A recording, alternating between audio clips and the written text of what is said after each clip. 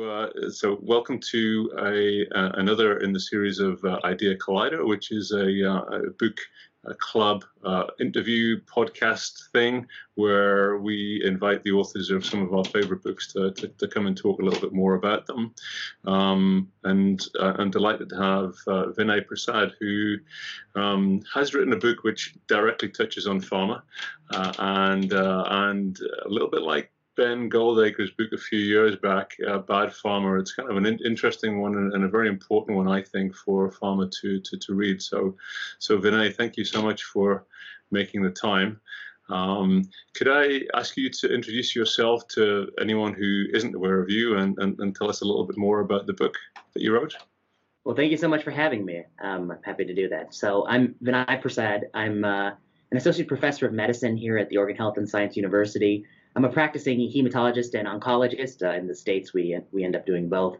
And I spend about maybe a third of my time seeing patients in the clinic and in the hospital setting. And then maybe about two-thirds of my time I spend focusing on health policy, from the cost of drugs to how drugs are approved, to medical practices that are perpetuated, that offer no net benefits. Those are the kinds of things I'm interested in. And I think the next part of your question was, how did you come to write this book? Yep, absolutely. So I guess a couple years ago, with a colleague from the University of Chicago, a dear friend, Adam Sifu, we wrote a book called Ending Medical Reversal. And that was a book about all those things doctors do, recommend, extol for decades that in retrospect they say, whoops, we shouldn't have done that at all. They weren't things that we improved upon. They were things we completely got wrong. So I wrote that book, and it was published by Johns Hopkins University Press. And, we had a good response to it. And I thought, I'm never writing a book again, because it was also an exhausting ordeal. And, it took all this time. And there are so many more steps to it than I thought. I didn't hold that promise. So a couple years later, I had been, I'm an oncologist, I've been doing more and more work in the cancer space. And I found myself getting into arguments with people, whether it's on Twitter or at a panel at, the Washington Post or wherever. And I thought to myself that maybe some of the arguments that I was putting forth, when delivered piecemeal, when delivered in a lecture, they really do seem in isolation, but might be nice to put them all together in one place, so that people could see sort of how I thought about cancer medicine. And that was sort of the impetus for the book, for writing Malignant, which, should be coming out in April of this year. Nice. And it is a pretty broad ranging sweep through, as you say, the kind of those mistakes that have been made historically, but mistakes that we're making now as well, which is, and I think we'll come on to talk about your view of pharma and its relationship with oncologists. But maybe if we start all the way from the kind of end of the book, which I found intriguing, where you kind of deliver some ways in which you think oncology drug development could be improved. It's a long chapter, but could you summarize quickly the kind of five main kind of areas that you think we could focus on? You mean the chapter that's literally on, like, how do we develop drugs, or are you referring to the epilogue where it's about sort of even broader than that? No, that's not. Well, let's go for the last chapter first, and then we can get into the kind of broader stuff. Okay. So I guess, my general view of the topic is, and I should be clear, at the outset, so that people don't feel like I'm blaming pharma, because in fact, I don't think in the book, and I don't personally blame the pharmaceutical industry. I think most of the people in the industry are good people, well-intentioned people, people who are motivated to do good. By good, I mean develop drugs and bring them to market that presumably will be profitable and be able to generate revenue to sustain that process. What I do fault is, I think, in many ways, the regulations that are supposed to bend, I think, commercial interest towards the public interest. In a number of ways, they deviate. And they don't deviate sort of in a random way. They deviate because years of lobbying have produced deviations that lead to profitability at the expense of beneficial drugs. So to answer your question of, how do I think drug development should proceed? I guess I start with the premise of, like, what do we actually want? And what we actually want we want imatinibs. We want drugs that significantly improve clinical outcomes for people with cancer conditions. And if you want imatinibs, what do you need to do? Well, I think a couple of things you need to do are change a lot of the incentives around drug approval. Because if you're able to bring a drug to market with sort of a 10-day survival benefit like erlotinib in pancreatic cancer, and a drug to market like neratinib with horrific grade 3 diarrhea that has a sliver of IDFS, surrogate endpoint benefit in breast cancer, and make significant revenues from such drugs, well, then you're going to chase such drugs. And so part of that chapter is about what can we do in drug regulation? How can we incentivize imatinibs over regorafenibs, for instance? How do we incentivize the good drugs over the bad drugs? But the other part is a bit about biology, which is that some of the work we've done seems to suggest that one of the best ways to know a drug will actually be beneficial in cancer. Let me put it the other way. That if a drug, one of the ways to know a drug won't be beneficial in cancer is if a drug lacks activity in that tumor type. So drugs that lack single agent activity are drugs that I generally think should be really the exception and not the rule. They should be pursued very fleetingly. And yet we see right now in the immunotherapy space that they are pursued with much vigor in combinations with drugs that are known to have activity in upwards of 1,000 clinical trials, not all randomized. So I guess I would say, like, when it comes to drug development, we want drugs that, hit important targets. There's some nice work by Jason Schletzer showing that many of these drugs don't hit what you think they hit. We want drugs that are active in early phase clinical trials, and we want to incentivize people to develop drugs, I think, that really have bang for the buck. But I think the current regulatory landscape does not do that at all. It incentivizes people to bring anything to market, often with a very low standard, and those can be almost just as profitable as drugs that are really transformative. And I think that's part of the problem.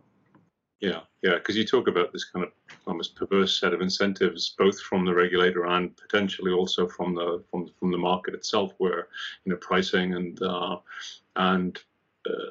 maybe lack of judgment about whether things are true game changers or whether they're just incremental improvement. So you address that incentivization of bad behavior or less productive behavior. But you do call out the kind of positive examples like imatinib, and talk a lot in the book about how we're going to get more of those. I think the single agent activity one was an intriguing one, because you're right. The trend seems to be towards combination, seems to be towards bundling sort of layers of effects on top of drugs we already have. Right. And along those lines, one of the most misused words in the cancer drug space is synergy. People point out that the drug may not have activity, but it has a synergistic effect with PD-L1. But I think synergy is broadly misused. It's misused even in sort of a very fundamental basic science way. And sort of this narrative that these drugs, that don't work individually will work magically well together, I think has fueled many, many companies and many, many sort of clinical studies that have failed to deliver. I mean, we've seen just sort of a slew of failed additional immunotherapy agents combined with checkpoint inhibitors, for instance, in recent years. And I think that's also part of the incentivization, because the pot of gold at the end of the rainbow is so large. So there is more money to try things with very low pretest probability of succeeding. I think that's part of the incentive problem. And actually, just to define that problem, because oncology has seen a relatively recent explosion in that scale of opportunity. Do you think that is likely to stay at its current level, to increase, or will it explode with something happening to it? Because it's an unprecedented market at the moment. Yeah, I guess I would say that it is entirely contingent on Richard Pazdur. As long as Richard Pazdur is at the head of the oncology drug, as long as Richard Pazdur is at the head of I guess it's called the Center for Excellence now in Cancer, I think we're going to see continued bonanza growth in oncology, because we have some unpublished work that shows this, but in a number of ways in which you could show the FDA has lowered the bar for regulatory approval across different classes, different tumor settings. And as long as you lower the bar for regulatory approval, move the bar towards markers that don't actually correlate strongly with how well people feel, those are easier hurdles to jump over. And as long as the hurdles get easier to jump over, then the incentive to jump over them is very, very high. And on the back end, you're going to make a lot of money, especially in the U.S. marketplace, where we have a number of perversities that will guarantee you get reimbursed at pretty much whatever price you want. So then the other thing of the piece of the puzzle is those incentives cannot change. So Drug price regulation could change some of the bonanza, or an FDA, a new sort of philosophy in the FDA that raises the bar could change the bonanza. I think both those things will happen. They will happen in my lifetime for sure, but I don't see them happening in the near future. Pretty much as long as Dr. Pazdur remains in that position, it's going to be bonanza, and as long as we don't have drug price reform in the States. Okay, and one of the ways in which the hurdles were lowered was clearly the kind of embrace of surrogate endpoints for approving drugs. But you talk in the book a lot about the difference between surrogate endpoints and the kind of meaningful clinical value. So do you think that was the right intention wrongly deployed, or was something else happening with embrace of surrogates? Yeah, I think that's a great question. I guess, let me define for your listeners. I know they probably already know, many of them already know, but let me define, what really is a surrogate endpoint. I guess sort of in cancer medicine, when you run a clinical study, and let's just say a randomized controlled trial, you can measure things directly that really matter to people. So you can say, do people who get my new drug versus the best available standard of care, do they live longer? Or do they have improved health-related quality of life based on sort of a global survey, such as scales put out by the EORTC, for instance? You could also ask maybe, do they improve a symptom that's really known to be debilitating in this cancer? For instance, the myeloproliferative neoplasms, often like splenomegaly and early satiety, is a big problem. And so you can directly measure, feelings that stem from splenomegaly. So that's how, ruxolitinib got approved, that PRO, patient-reported outcome. And so I think all of those endpoints I consider to be clinical endpoints. They're endpoints that are in and of themselves meaningful to patients. They have value. You're directly measuring what you want to accomplish. Then there are a number of endpoints that are convenient to measure. They're easier to get at. In many cases, we may believe we get at them sooner. And those are endpoints that may correlate with what you care about. They may have some relationship, but it may not be a perfect relationship. And those are surrogate endpoints. And so the classic ones you see in oncology are measures of tumor growth and tumor shrinkage. Tumor shrinkage, of course, the response rate. You gave a drug to 100 people. What percent of people had 30% or more tumor shrinkage? And then you start to unpack that a little bit, and you see, well, 30% is arbitrary. And I go through some of the history for why that's the case. It's 30% and not a different percentage. And then you start to unpack growth. Growth is 20%. That's progression. Well, that's also arbitrary. And do drugs that shrink tumors 30% or more in higher fractions of patients, do they really make us live longer or live better? You start to get into that literature, as I cover extensively in chapters 2 and 3. You find that the correlations are not as strong as you might hope. And in the modern world, we're taking it to the next level. We have a whole new slew of surrogates that we're using, like minimal residual disease.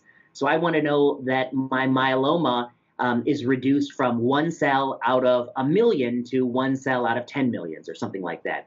25 cells out of 1 million on flow cytometry. So there are all these different measures in which we can look at the cells. But if you're perfectly honest, patients don't necessarily feel those cutoffs. A person may feel great with 29% tumor shrinkage. They may feel no better with 31% tumor shrinkage, or they may feel lousy with 31% tumor shrinkage. A patient may feel awful when their tumors get 16% bigger long before they progress. So these don't always correlate with how we feel or how long we live. Do I think it was motivated by good intentions? I think absolutely.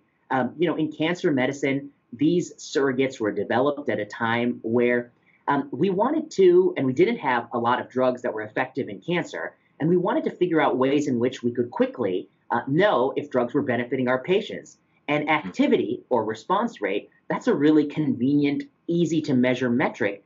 And you would know that drugs that have no activity are probably not really doing anything, and drugs that have activity are worth pursuing. The way in which I think this logic has been wrongly deployed or twisted over time is that we've forgotten that activity was a prerequisite to study if a drug benefited somebody in a meaningful way. But what was supposed to be the starting point has become the finish line. And so now we think of activity as, well, it's active, therefore it benefits our patients. And that's kind of the bridge too far. Yeah. And do you think, because clearly one of the reasons was the intention of speeding drugs getting to market, and if Richard Pazdur is going to continue anything, it'll be that, right, which is accelerating approval. Do we think that surrogates do actually change speed to market? That's a great question. Because in the book, you kind of argue, that might be a false belief.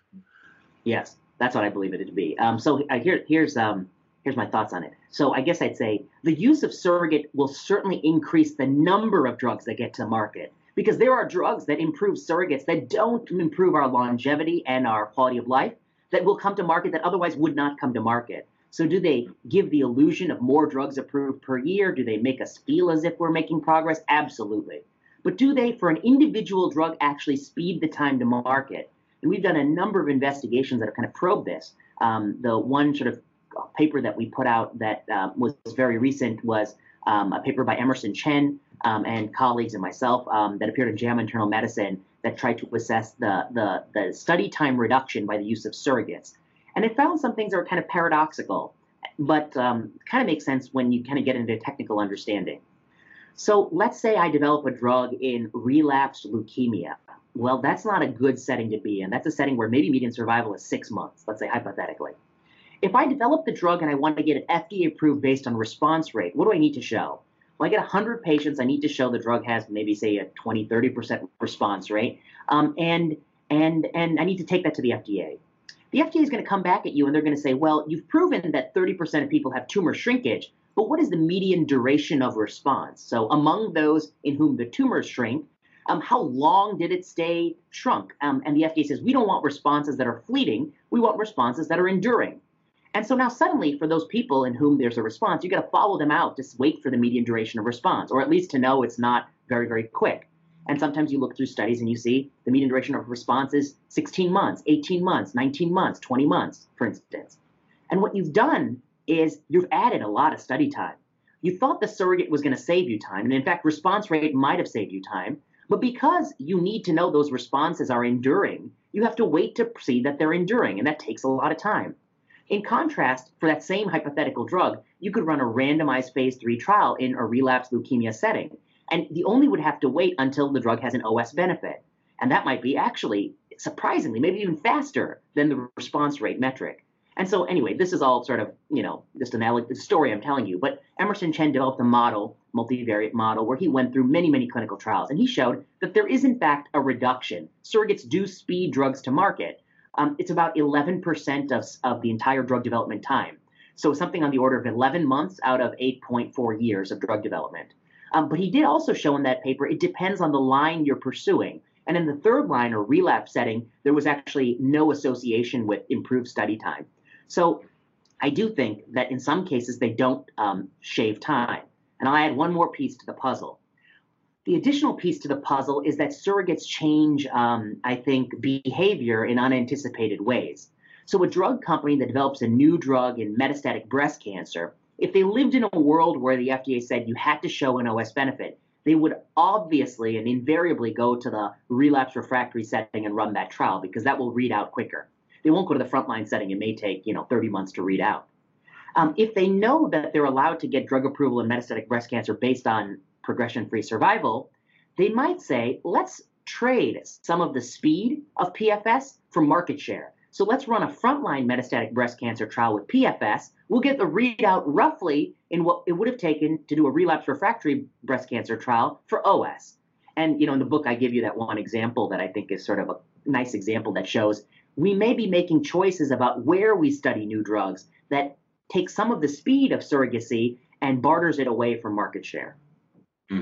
That's it. It's really interesting. And just to jump to a point that you make late in the book as well about earlier treatment of cancer being kind of automatically good thing. You raise, that it's not always, obvious that intervening earlier in a cancer course is a good thing too. So, could you elaborate on that view? Yeah, that's something that I think maybe is not well appreciated sort of in the biotech community, but it's also not well appreciated among oncologists. But I guess I'd say there is an idea that it is always better to treat something earlier than later. A stitch in time saves 9, an ounce of prevention is worth a pound of cure. It's a very seductive idea. And in most things in our lives, it makes perfect sense. Your car starts making a knocking sound. You better get that taken care of because otherwise you're going to blow the whole axle, something like that. We all have those situations in our lives. But is that applicable to cancer medicine? And I guess I'd say there are certainly some cases in which it is applicable. There are studies that show the early treatment of, a certain condition is associated with improved long-term outcomes. But we also have a number of studies that show early treatment, more treatment is not necessarily better. One of the classic examples is the use of the blood-based protein CA125 for ovarian cancer. And you can see this rise before cancer relapses, and you can give treatment, chemotherapy, before you otherwise would. And if you did that, you would feel good, and you'd give a lot more chemotherapy, and it would be sooner, but women would not live 1 moment longer, as shown in an elegant Lancet paper. We've also had some papers on colon cancer that show, do you have to treat somebody with low burden metastatic disease that's asymptomatic, or can you wait until the metastatic disease becomes symptomatic? And the results of these studies has in many cases been sobering. It isn't always the case, as it isn't necessarily the case that early treatment is better. I think we're about to get a big dose of this when it comes to the genomics revolution. We now know that things like MDS and leukemia, the tail end of cancer, there may be an early precursor clonal hematopoiesis event. And there are a lot of people interested in going to those early precursor events and treating them.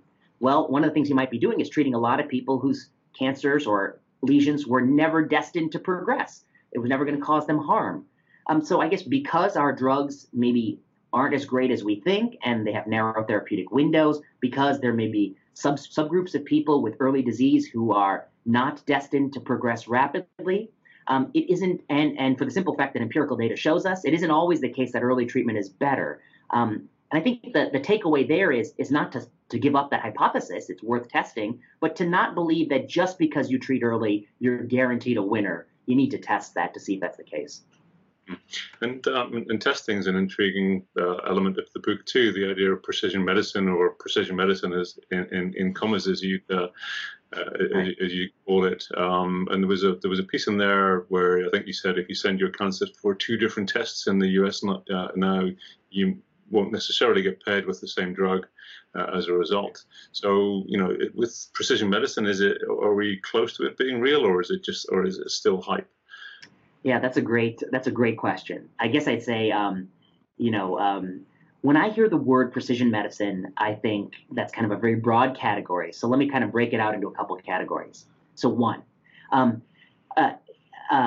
is it the case that for certain tumor types, there are unique driver mutations that really are responsible for the majority of that disease, and drugging those driver mutations confer a benefit? So for instance, the BCR-ABLs in CML. BCR-ABL is implicated in like 97, 98, 99% of CML. And when you drug it, you get great results. Let's take another example, tryptophan receptor kinase TRK fusions. TRK fusion is a very rare genomic event, a fusion event that doesn't happen sort of all the time. It happens kind of at random. And when it does happen, you get sort of very unusual cancers, infantile dermatofibroma. You get some soft tissue sarcomas. You get salivary gland tumors. You get very rare cancers. And you have a TRK fusion event. You have a child perhaps with a rare cancer, an adult with a rare cancer. You drug TRK, you get a pretty remarkable result. Same with BRAF and melanoma. 65, 70% of melanoma, metastatic melanoma, has a BRAF V600 mutation. You drug it, you get a good response. So are we going to continue to find that in certain tumor types with certain phenotypes, we have driver mutations that are druggable? Yes.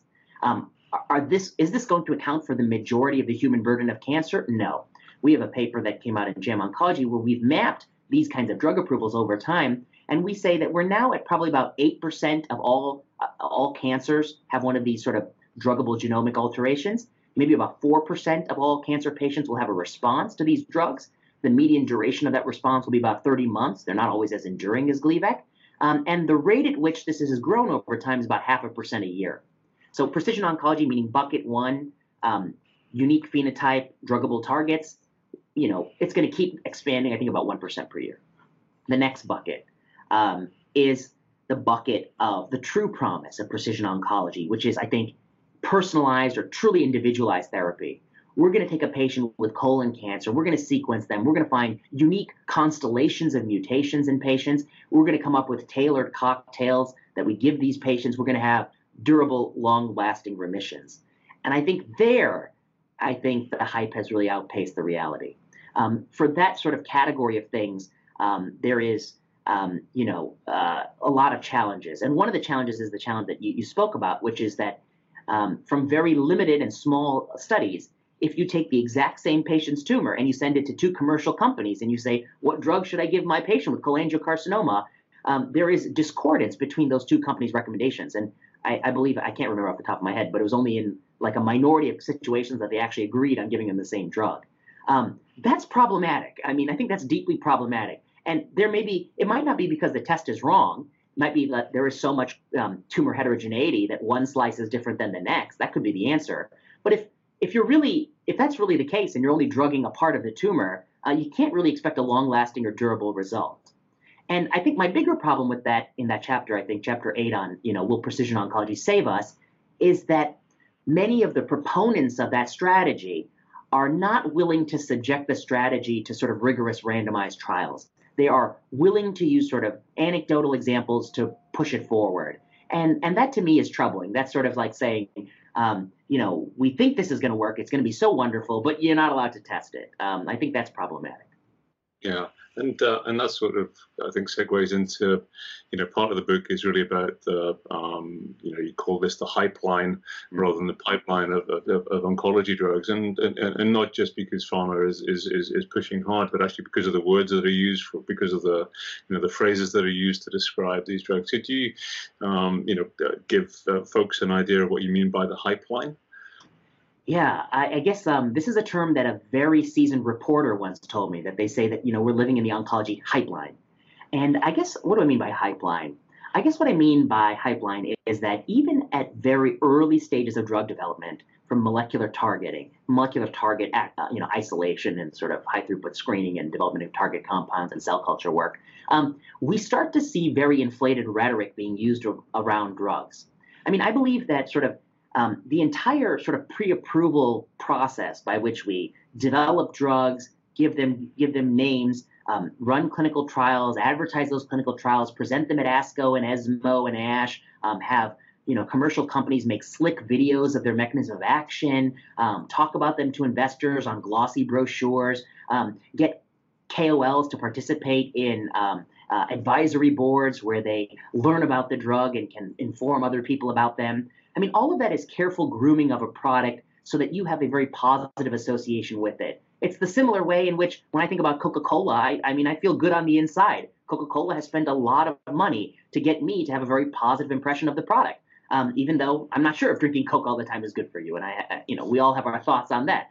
But I certainly have a warm feeling for Coca-Cola or Pepsi-Cola or, Doritos or, whatever. And similarly, I think the industry spends money and the process encourages sort of a very warm and fuzzy feeling about new drugs in a way that we don't get for older drugs. So when I say a drug like cyclophosphamide or vincristine or etoposide pills, you're like, oh, that sounds terrible. That's old, barbaric chemotherapy. I don't want to take an etoposide pill when I can take, pazopanib or Votrient or, sunitinib, or Sutent, the brand names.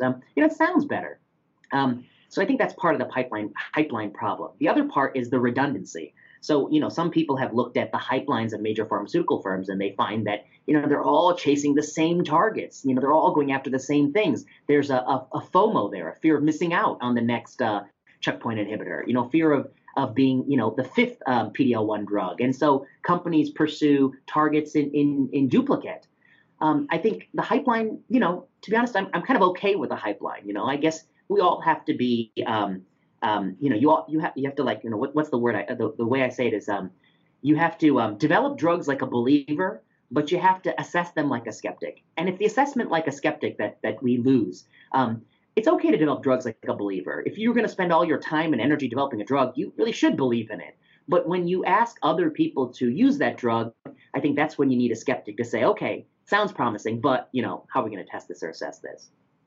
Which is interesting because I think that clearly part of the book is examining the relationships between pharma and oncologists in particular, or pharma and the regulators and oncologists, and the kind of triangle that was presented there. So, because I think you would typically be characterized as a kind of almost an antagonist of the relationship between pharma and oncologists. What do you think is a healthy relationship, in 2020 between oncologists and pharma companies? That's a great question. So I guess I would say I want to also preface this by giving you like a little bit of how I personally feel about it. I think that there are many, many people who work in the industry who are super bright, and I want to have dinner with and have a conversation with. I would, I love to do that. I have so many of my dear friends who work in the industry, and I'll go even further and say that some of my favorite lectures giving have been to the industry because the audience is more engaged and more knowledgeable about what I'm talking about than many academic audiences, to be honest with you, because to be honest, academics may not know a lot or care a lot about drug development and drug approval.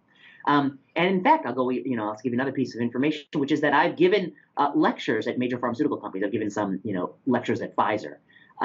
When I do give lectures at companies, when I do sit down for a cup of coffee, I completely sever the financial payments. I don't take any money. I don't let them pay for my meals. I pay for my own meal. They pay for their meal. Just like going out with, an old dear friend. We're going to pay our own meal. To me, the problem isn't that we interact, that academic oncologists and the industry interact. That's not the problem at all. The problem is the way in which the money moves through the system. And the way in which the money moves through the system is the industry spends a great deal of money on catering to not just any oncologist, but certain oncologists, the key opinion leaders. They receive an inordinate amount of honoraria, consulting payments, advisory board payments. They even do so when they're young. We find a number of instances where somebody just 1 or 2 years out of fellowship is consulting for companies, giving information to companies.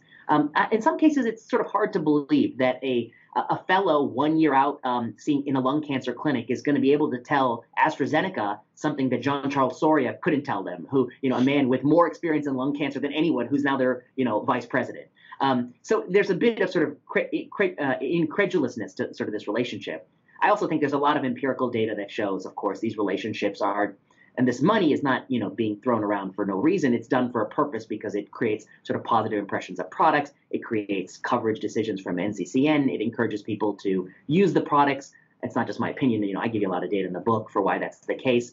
But I don't blame the industry. I mean, how can you blame the industry for encouraging and fostering these relationships and spending this money? You can't ask them voluntarily not to do it. The failure is a public failure. Why have Congress not passed legislation saying that many of these ties should be severed? Why does Medicare allow the NCCN to write coverage decisions for Medicare through the compendia and permit 85% of those panelists to have personal payments from the industry while recommending those products for off-label use? That's a public failure. So the problem isn't the industry. The problem is the public regulation. The relationships are fine, but the money needs to be cut. And I like to think of it like, the analogies I give are like the courtroom. The judge and the plaintiff and the defendant's lawyer, the plaintiff's lawyer, they all have a close relationship. They may get drinks, after work. They may know each other and know each other's families. They may talk all the time about the law. And that's all fine. We would encourage that sort of relationships. In fact, it might lead to sort of better, negotiated settlements or sort of or plea bargains, for instance. But where we would have a problem would be if you found out that the defendant is paying the judge 20% of their salary. That's when the money starts to be exchanged. We would feel a little bit concerned, and we are concerned in these cases, even in the absence of the evidence we have in biomedicine. In medicine, we have studies that show that these influences associated with behavior. We don't have that for the courtroom. We don't have that for bribery in politics. I mean, there are no studies that show that, bribing a president is associated with more favorable decisions. And yet we believe those things are wrong and we curtail that. So I do think it's an interesting relationship. You have systems in which you want actors to be impartial, lobby on behalf of their constituents, yet also interact, sometimes adversarially, but sometimes cooperatively. And in those systems, impartiality is best preserved when financial ties are cut, in my opinion. And the other side of that equation, I guess, is also highlighted when you discuss the kind of ever-increasing prices of oncology medicines. Yeah. And the interaction of that with, cost-effectiveness reviews and so forth. So maybe start with, your views on, the price explosion within oncology and whether that represents value to patients. That's a good question. Well, I guess, just to give your listeners some background, the average price of an anti-cancer drug that came to the U.S. market in the 70s was about $100 per month of therapy. Fast forward to the late 1980s, early 1990s, and you're talking about several $100s, maybe about $1,000. By 1999, we just probably tipped over the $1,000 mark in terms of the average price of 1 month of a new cancer drug. Fast forward to 2010, and we're at about $10,000. Fast forward to 2019, and we're at maybe about $14,000 per month of therapy, 15,000, 16,000, and some, of course, even higher than that. I guess it's clear to say that the price of an anti-cancer drug per month of therapy has far outpaced inflation. It's not explained even by cumulative R&D payments. That's a nice little piece of data shown by Peter Bach in a Health Affairs blog post. It really has risen at a rate faster than sort of some of the things you can sort of implicate it on. What about value? Value, a simple way to measure value is what does it cost to add 1 good year of life back for a cancer patient, the sort of dollar per quality adjusted life year. And by all metrics of dollar per quality, that appears to be getting worse. We now have sort of some drugs being used in the country with astronomical dollars per quality. I'll give a few examples. Pertuzumab in the metastatic breast cancer space in the $400,000 range, regorafenib in colon cancer in the $900,000 range. Maybe aflibercept in colon cancer is infinite because there are other drugs that are cheaper that work sort of similarly. So maybe we're reaching sort of the final astonishing heights. What do people in the industry say? I've had a number of frank discussions with people in the industry who say that, yeah, we're aware that the prices are super high. The value is not what it was before. And they're fearful that there will be, some serious drug cost reform legislation. But they also say that until there is such a legislation, as a rational actor, it is in our best interest to try to maximize profit right now, because that might not last forever. Just like when you're, a doctor in your prime years, you're going to take extra shifts to make more money for your family. It's the same behavior. So, again, I don't blame the industry. The industry is trying to extract, I think, money when the getting is good. And right now the getting is very, very good. And so the result is the value is low. Of course, in every domain, and I hope through sort of the chapters on like how do we fix the problem, it is the failure of the public, I think, to sort of put the rules of the road, and not a failure of the actors who are rational actors, and you can't really blame somebody for being rational. Yeah, and you described the kind of budgeting system. Clearly, the US is an odd ecosystem anyway, but you described that the UK versus the US in that regard as having a sort of fixed budget, or it did until the Cancer Drugs Fund, right, kind of to provide an extra sum of money for that. But there, you're making choices between life-saving interventions across diseases rather than just within the cancer budget itself. Right. And I think that you're absolutely right that different nations have found different ways to make different choices. And, many of the European nations are working and doing their best to make hard choices about what to prioritize on fixed budgets. And that can lead to a lot of, I think, provocative news stories where there may be an individual patient not getting an individual drug. And that patient may have a compelling story, but that drug may have poor evidence. And the healthcare system may be taking that money and spending it on 1,000 infants whose lives are improved by that money that is not visible in the newspaper article, that's not in the Daily Mail, that you don't see those people who are benefiting from how that money is being spent. And so it's a classic sort of problem where it's easy to see the person who you feel is being wronged. It's hard to see the good that's coming out of those choices. But you also talk about the U.S. The U.S. is such an outlier in this ecosystem because we have a number of problematic policies. One, we cover every approved cancer drug regardless of the price, and our largest payer, who pays nearly $1 trillion on healthcare, cannot negotiate the price of these cancer drugs. They're spending, so much money. It's the largest payer for cancer drugs, maybe half the global budget, can't negotiate the price, has to pay for all approved drugs, but that's not enough. It has to pay for drugs recommended for off-label uses by expert panels, where many of the experts might have received large payments from the industry and might be recommending the exact same products that they're consulting on. And the federal government has to pay, and they can't negotiate the price. Okay, so it's a bad system for those of us in the U.S., but it's a bad system for those of you in the U.K. as well, because the way we make our choices, we make it very hard on global nations. Companies are going to charge 50% what they charge in the U.S. in your nation, But that's way higher than they would be able to get away with if the U.S. were able to exert some downward pressure. Companies are able to extract a lot of wealth from the U.S. And use that wealth to sort of lobby persuasively, I think, globally. And the other way in which it's distorted is the entire world takes their drug approval decisions from the United States. I mean, in my entire lifetime and my parents' lifetime, my parents, of course, are immigrants who came to the U.S. They did so largely because of the reason that there's this global idea that the U.S. is the best in certain domains, and we are the best in drug regulation. We know what's the best drugs. If they're offering in the U.S., that's got to be what's best. And when the regulators in the U.S. are lowering the standards for drug approval, the world is going to look at that and say, they must be doing it for good reason, and we ought to do that as well. And so you see EMA and FDA approvals march in lockstep. The EMA and the FDA are agreeing on, the vast majority of all drug approvals. And you see the same thing from Health Canada, from the Japanese, in India, et cetera, et cetera. And so U.S. policy decisions, I think, shape the world's cancer care, at least the developed, at least high-income countries cancer care. Low and middle-income countries, which I talk a little bit about in the book, they have different struggles. Yeah. And actually, that segues, and aware of time, I should probably get into some of the meat, but that segues neatly into the kind of chapter about the kind of how representative the studies that we have are of folks in the real world, either demographically or just in terms of their cancer, their comorbidities, and so forth. Could you elaborate? Because that was a real jaw drop moment for me. Was about maybe how unrepresentative the studies that we're doing are. Yeah. A couple of years ago, Chris Booth from Ontario, Canada, told me that cancer clinical trials give cancer drugs to Olympians with cancer.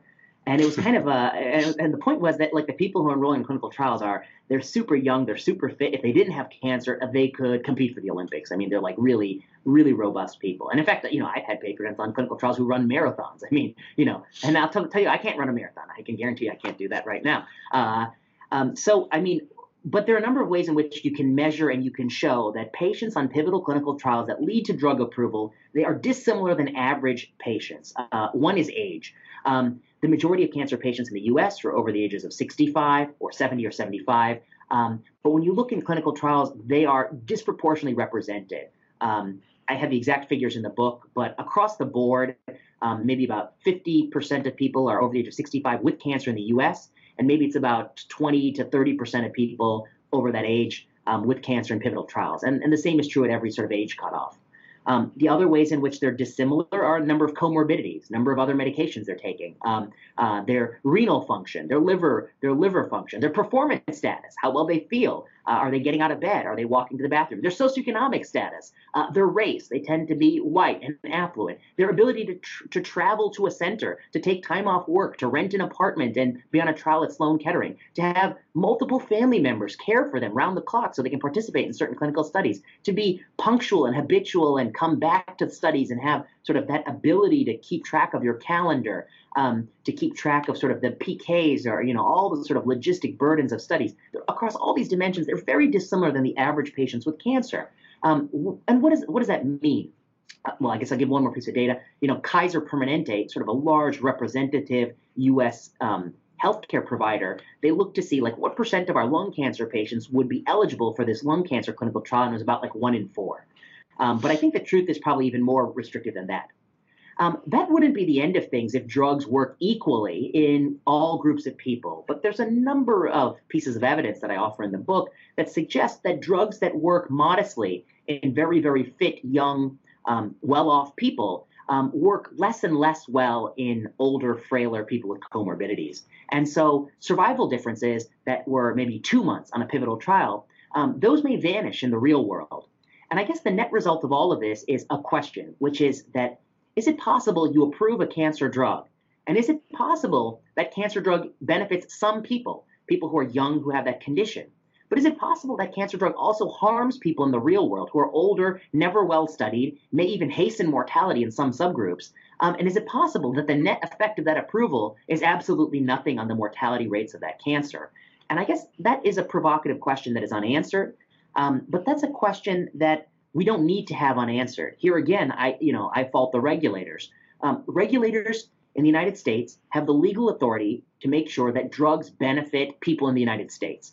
And they can tell companies, they can mandate academic medical centers have representative patient enrollments. We can have pragmatic clinical trials with loose eligibility criteria. We can really ask the question of, does regorafenib work in colon cancer in the average patient coming in with multiply relapsed colon cancer? And yet we've seen a lot of rhetoric on this topic. This is one topic that a lot of people agree with me on, but very little action. And that's, I think, what we talk about in the book. And maybe bridging that to, say, the accelerated approval system, which is one where the FDA could be mandating, the companies do the studies that they say they're going to do in the real world patient, but you say the mandate is not making its way back to the companies. Yeah, that's a great point. You're remembering things that I've forgotten since I've written the book. There have been a number of reports, a Government Accountability Office report, a number of independent investigations that all find that, in these instances where the FDA makes a promising cancer drug provisionally available to the U.S. population through the accelerated approval pathway. I guess let me come back to that in a second. Let me just talk a little bit about accelerated approval. I mean, accelerated approval is a pathway that was developed in the wake of HIV/AIDS. It was done with the hope of making promising compounds widely available to people with a condition while we sorted out if they were truly beneficial. And we were fortunate in the case of HIV/AIDS that we had a number of antiretrovirals that were really transformative. We kind of forget and we overlook the fact that there were a couple of antiretrovirals that were not very popular, and they were not very transformative, and they were kind of missteps, but that's okay. We really did have some successes. That paradigm, which is good and works in certain situations, has been broadly applied in cancer medicine. It's used for cancers that are rare, that are lethal, for which there are few treatment options, which I agree with. But it's also used for cancers that are common, that are indolent, for which there are 80 treatment options, which I question its use in that setting. So accelerated approval is used very widely. But one of the nice things about accelerated approval is that the FDA has the legal authority to mandate studies on the back end that these drugs actually work as intended in the real populations, or even in ideal populations, just to measure better outcomes.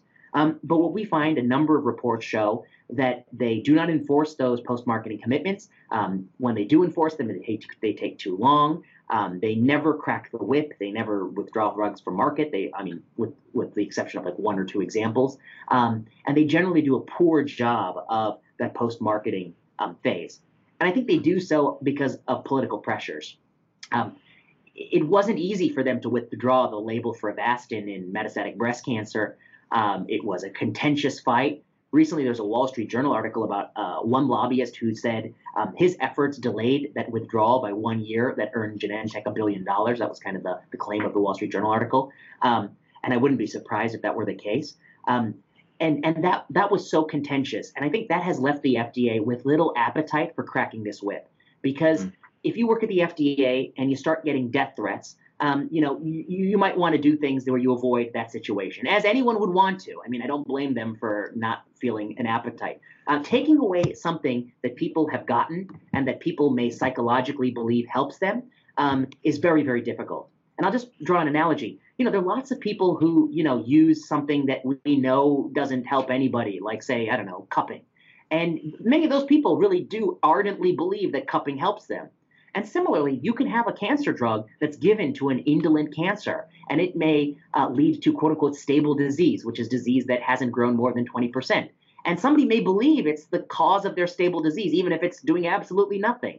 And if the FDA finds data that shows it does absolutely nothing, but you try telling that person, we're going to withdraw this drug from market. If that person in their heart believes it is slowing their cancer growth, it is just as difficult as telling somebody who believes cupping helps their back pain that it doesn't work. I think it's the same challenge. It's psychologically hard.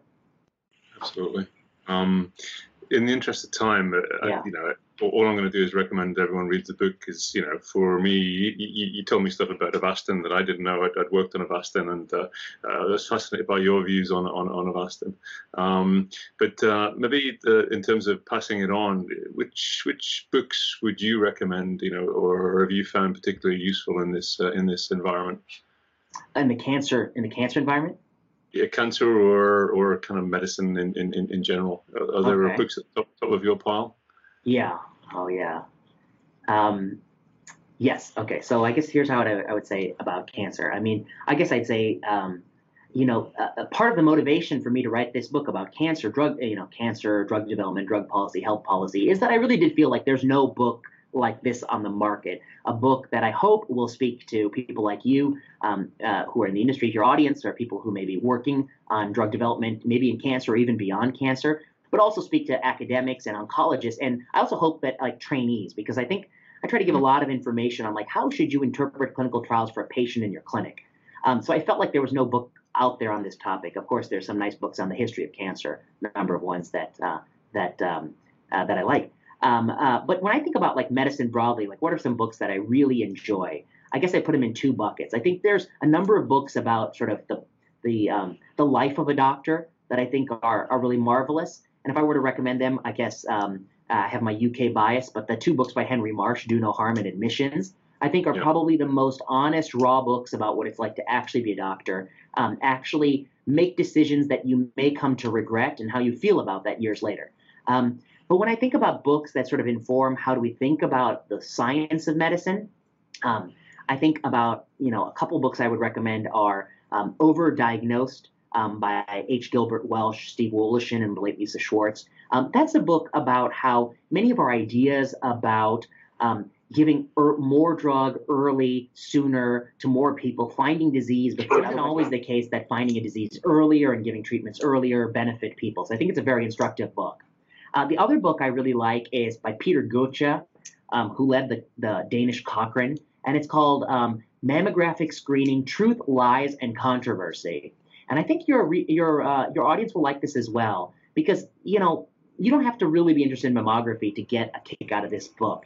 This is a book about what happens when one individual does a number of studies that really question a very widely used medical practice. What happens to this person? What do the studies show? What do the data show? And what kind of response does he get? Does he get a positive response? Does he find himself in litigation? What happens to his papers? And I think it's really sort of a fascinating story about sort of the sociology around sort of going against the medical grade. And so I highly recommend that as well.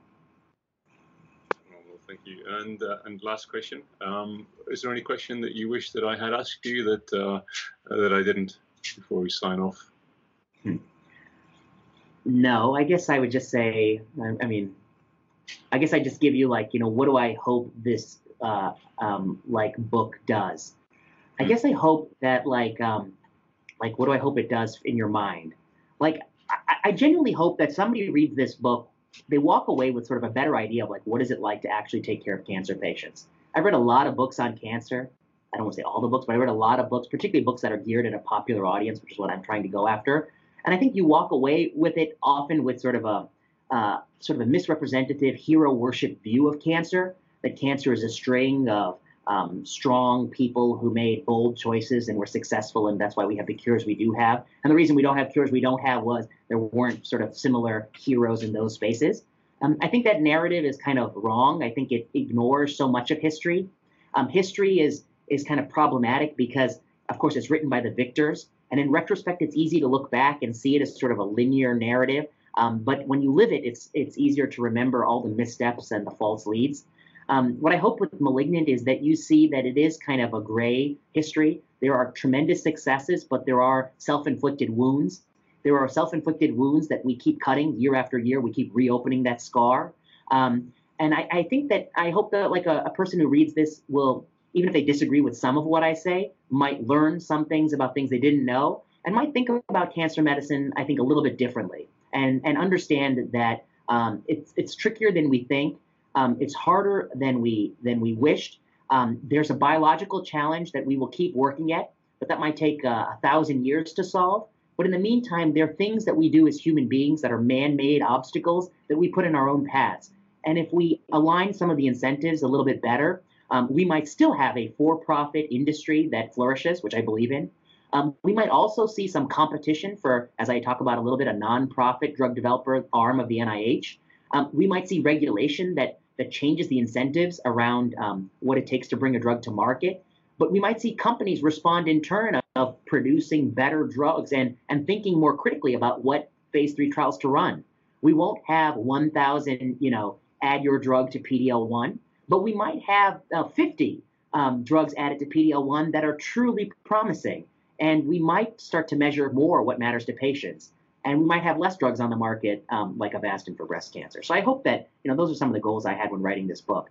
And I guess I would be really grateful if anyone wrote a review about it, even if it's a negative review, because it's always nice to know how what you wrote, how it generates feedback in people.